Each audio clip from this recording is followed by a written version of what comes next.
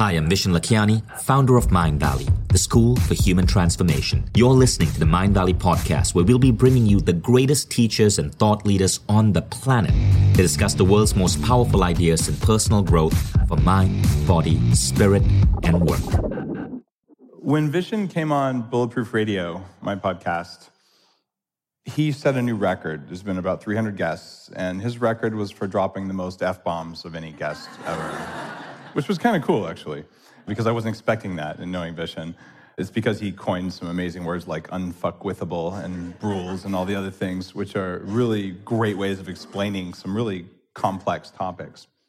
But one of the things that I'm going to do sort of to get even for that is I'm going to drop a lot of F words here.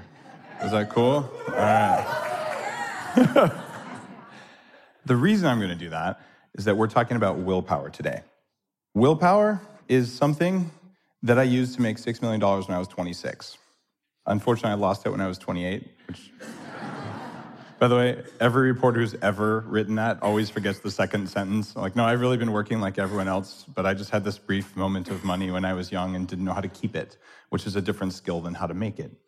And I was pushing with every fiber of my being because I was really, really tired. And I was using my willpower like you wouldn't believe. And yeah, I was fat. In fact, I was so fat that I'm like, never am I going to allow this to happen again. I've had 3 knee surgeries before I was 23, and arthritis in my knees since I was 14, and all sorts of other bad health stuff. So I was pushing against all of that weight. But I said, all right, willpower, here we go. I worked out 6 days a week, an hour and a half a day. I could bench press all of my thin friends while they ate French fries. And I didn't lose any weight. Cut my calories, cut my fat. I didn't lose any weight. And it just made me feel like there's a reason. I'm weak. It's a moral failing. All I need to do is push harder. So I got really good at looking at willpower. And you fast forward, way too much money and a lot of time, and I understand a lot more about willpower and specifically how you can hack it, because I believe now that the natural state of things is that they should be easy. And there's something to be said for working hard, but I'd rather work hard on an easy problem than work hard because working hard makes you a good person, even though it didn't have to be hard. It should only be hard when it's actually hard, not when you made it hard. So where does willpower come from? Willpower is a biological resource that you have. And there's all sorts of software thought patterns and things like that that can increase your willpower. You can do a hypnosis with Marissa. You can do other things that'll give you changes in your software. But at the end of the day, if you don't have enough basic energy in your body, you will not have the willpower that you were meant to have, because you can't make enough electrons in your brain and in your heart, in your gut, and in the rest of your body. Now, most of your willpower gets wasted. And what I found, and what has absolutely changed my life, allowed me to grow Bulletproof while I was working full-time as a vice president at a publicly traded company, succeeding in that job with stock options and all that stuff. I'm like, I'll start a little blog on the side, and grew it to where it is today. I did that because I was actively hacking my willpower. If you were to, say, sit back, say, I want to design an organism, just an animal, and I want to make it so that it'll live through anything. It'll absolutely survive forever, tens of thousands, millions of years. You would need really only a few behaviors that the animal has to have. And the first thing you might consider would be run away or kill everything scary. It's a really good base operating principle, right? Pretty much everything that's alive today, including plants, has this wired in. Plants don't run away very well, but there's a lot of them that'll kill you. Just, eat the right ones. So, okay, that's a neat one. That's our first F word, fear. And that translates to a couple other little smaller F words, fight or flight, your fight or flight response. That's a bit of a problem here. What if right now your nervous system thinks something is a threat? What's it doing with your willpower? It's wasting it, absolutely wasting it. Now, if I was to, walk up like this and give you a dirty look and almost fall off the stage,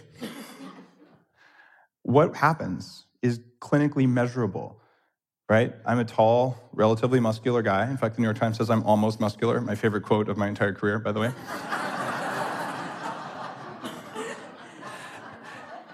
And I guarantee you that every guy in here is wired so that if I do this, because I'm taller than you, sorry, we're all a little bit ape, your skin got slightly sweatier. Your pupils dilated a little bit, and you got ready to run away, right? It doesn't matter if you're my friend. Like, if I do that, it's going to hit you.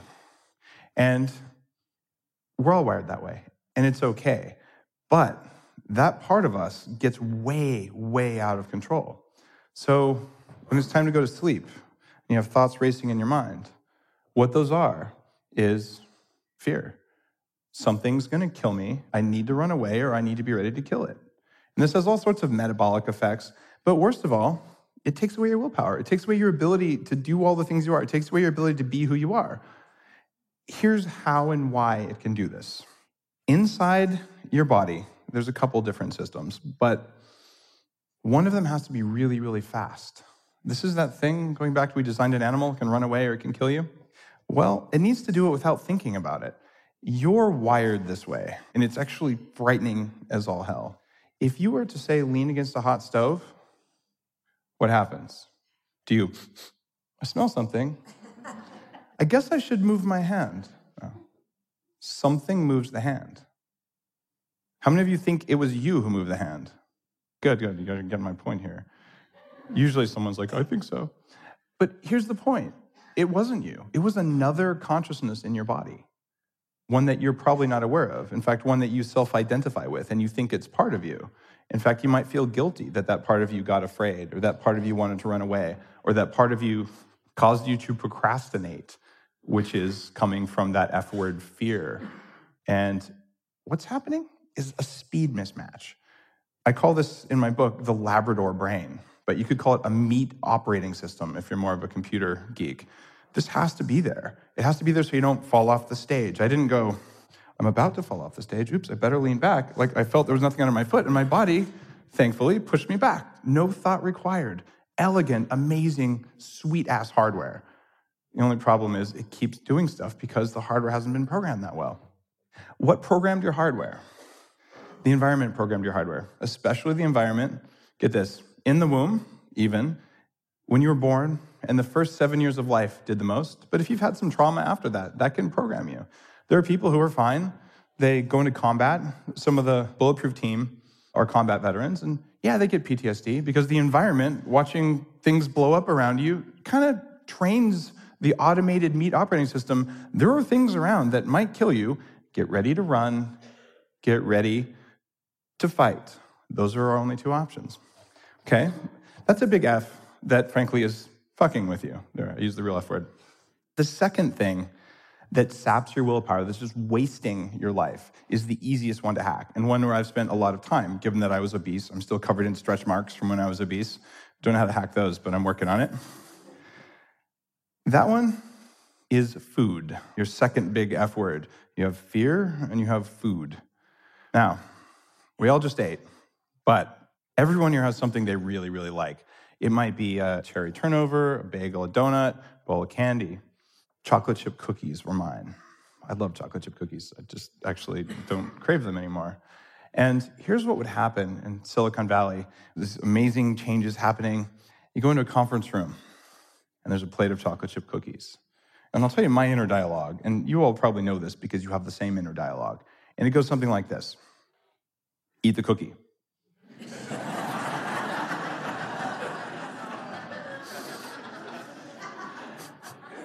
And then you go, no, right? And then, predictably, it says, eat the cookie. And you say, no, and so on and so forth. And pretty soon, you're like, it would be really nice if you eat the cookie. Think how good you'll feel if you eat the cookie. Imagine one bite of that cookie. In fact, salivary glands, come on, play with me. Who controls the salivary glands? Not you. The other little bastard in there. Pretty soon, I wasn't going to eat the cookie. But if I just have a bite of the cookie, you're negotiating. You don't negotiate with terrorists, but you did. Then you have one bite of the cookie, and the meat operating system's like, bam, species survival achieved. This creature will not starve to death. Which is why if you take a Labrador retriever for a walk, it'll eat gutter tacos. It doesn't matter that it's going to throw up all over your carpet a little while later. It's food. I might starve. Eat the food. Okay, basic wiring, and it's actually really useful. If you wanted to take a non-human, stupid animal Pretty much eat until you can't eat anymore and always do that to make sure you survive. Pretty good operating system principle. So run away or kill stuff and eat everything, right? We're all wired that way. And remember we talked about that hot thing we touched? The part of you that said eat the cookie and the part of you that convinced you to eat the cookie against your will, well, it's much faster than you. It's wired to respond to the environment, and it has something called a fast path in the brain. Your thinking, the part of you that's actually you, is a slow path. If you're going to think about something, you're going to use your prefrontal cortex. What's going on there is a little bit disturbing because something else interpreted the environment. It probably changed the way you interpreted the environment, given that it sits between you and the environment. And it's seriously, seriously stupid, but seriously fast. You, on the other hand, are seriously, seriously smart and notoriously slow.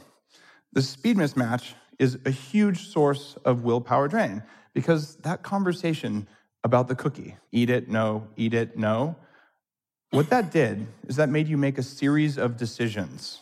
And those decisions are expensive. We've all heard that decisions are a finite thing. We have a finite amount of willpower.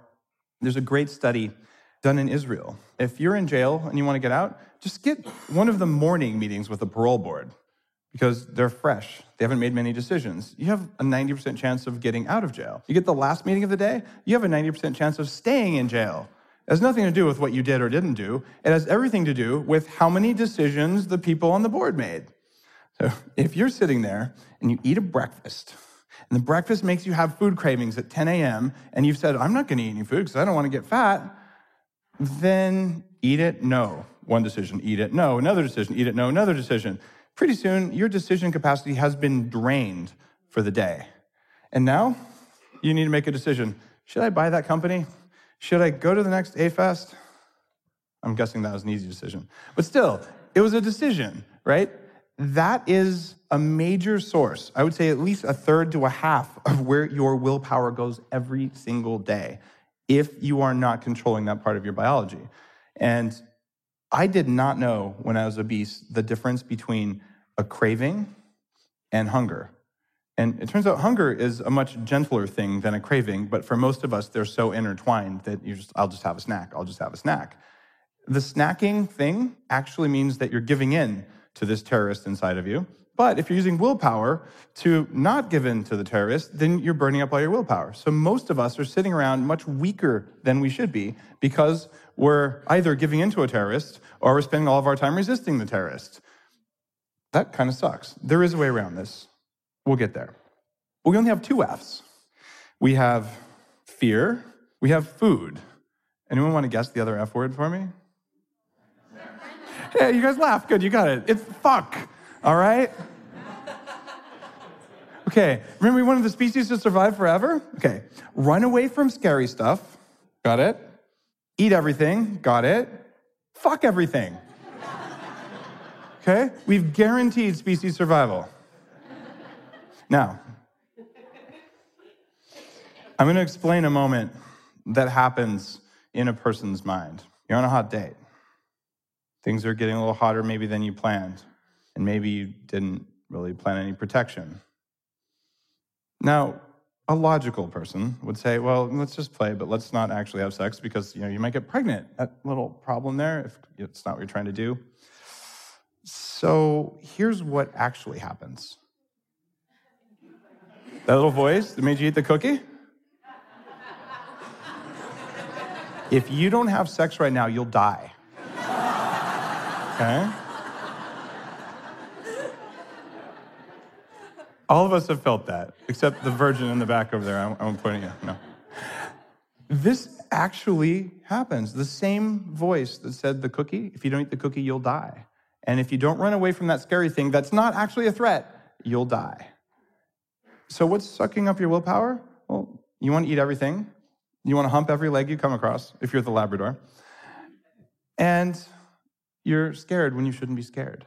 What that means is that your challenge to turn up your willpower is to control that Labrador in your head. And there's a word that really resonates with me, and it's one that's been idolized and fetishized in the US, or just in the Western world even. And it's struggle. Like, it's good to struggle. And my picture of struggling looks like this. How many of you have ever seen a puppy go for a walk? I'm guessing many of you. I don't know how many people have dogs these days. But if you watch someone with a new dog go for a walk, it's something like this. You hold the leash, and you pull the dog along, and it fights you, and it lays on its back, and it like pees on itself, and it does all the things young dogs do, but it struggles and it fights. And if you're like most of us, at a certain point, you get the dog to a certain stage where it usually doesn't pee on the rug. It only sometimes eats the cookies that you left on the counter, and it does other dog-like things, but it's within tolerances. But other times, something amazing will happen. You'll see someone walking with a dog, and they stop, and the dog stops. They turn, the dog turns. In fact, the dog might even be a service dog, or a police dog, or any of the other extremely well-trained dogs, where it doesn't take any effort because the dog is attuned to its master. You have a Labrador in your head, and your job is to train that Labrador to behave like a service dog instead of to struggle all the time. The other thing that is most important for you to have the most willpower and for you to do the most good in the world that you want to do is you need to right now understand that that Labrador in your head is there for a reason. It is there to keep your meat alive, whether or not you're in there, and that it is not you. So if you're feeling guilty about the fact that you really wanted to have sex in that really bizarre way over there, dude, that's your dog. You might want to let your dog go play. That's all fine. However, for you to internalize that and then feel guilty about the things the dog does. You ate the whole pint of Ben & Jerry's? Yeah, there's a reason for that. It might be emotional. It's not because you're a bad person. It's not a moral failing. It's not because you're weak, which is what we're universally taught. It's because another consciousness that resides inside your meat that is faster than you and infinitely dumber than you convinced you to do it. Your challenge is to simply grow discernment so that you can figure out what's the Labrador and what's you. And when you learn how to do that, then you realize, okay, I've now changed my software. I'm now in charge.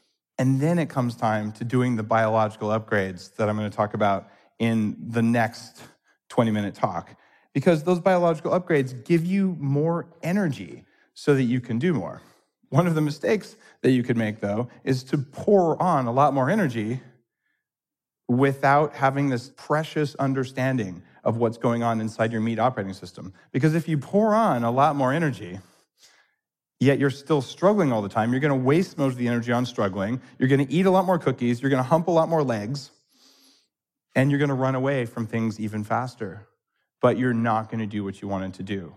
That said, if you want to train the dog, you better feed it well, because anyone who's tried to train a hungry dog or a hungry child knows it's not possible. They really won't listen. They'll do it for treats for a little while, and after that, it's game over. So start managing your behaviors, your automated species survival behaviors, as if they're trainable and as if they're not your conscious behaviors. What you are doing, and this has been proven in psychological research, is that you're reacting to the people around you, to the environment around you, and then your conscious brain tells you a story about why you logically reacted. What really happened? Your body did what it was going to do. You felt what you were going to feel. You felt that, and then you decided why you felt that. But the story is a lie.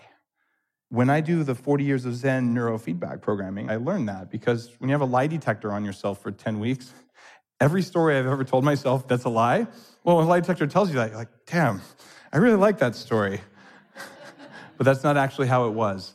So what you just got is a very fast discussion of what happens inside your body. The biggest leak of willpower is applying your precious effort to things that are automated and urges from an untrained animal that's thrashing around inside your body. So it's all about training, and then it's about upgrading, which is where we're going to go next.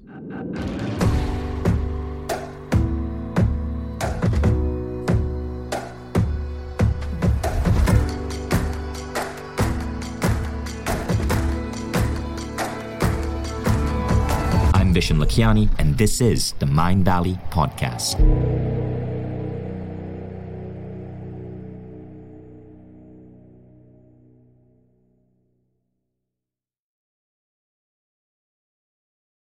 If you like the Mind Valley podcast, take the next step. Become a Mind Valley member. Imagine being coached daily by the greatest teachers on the planet. How quickly would you transform your health, your mindset, your body, your relationships? How quickly would you double the size of your company? How quickly would you see your career grow?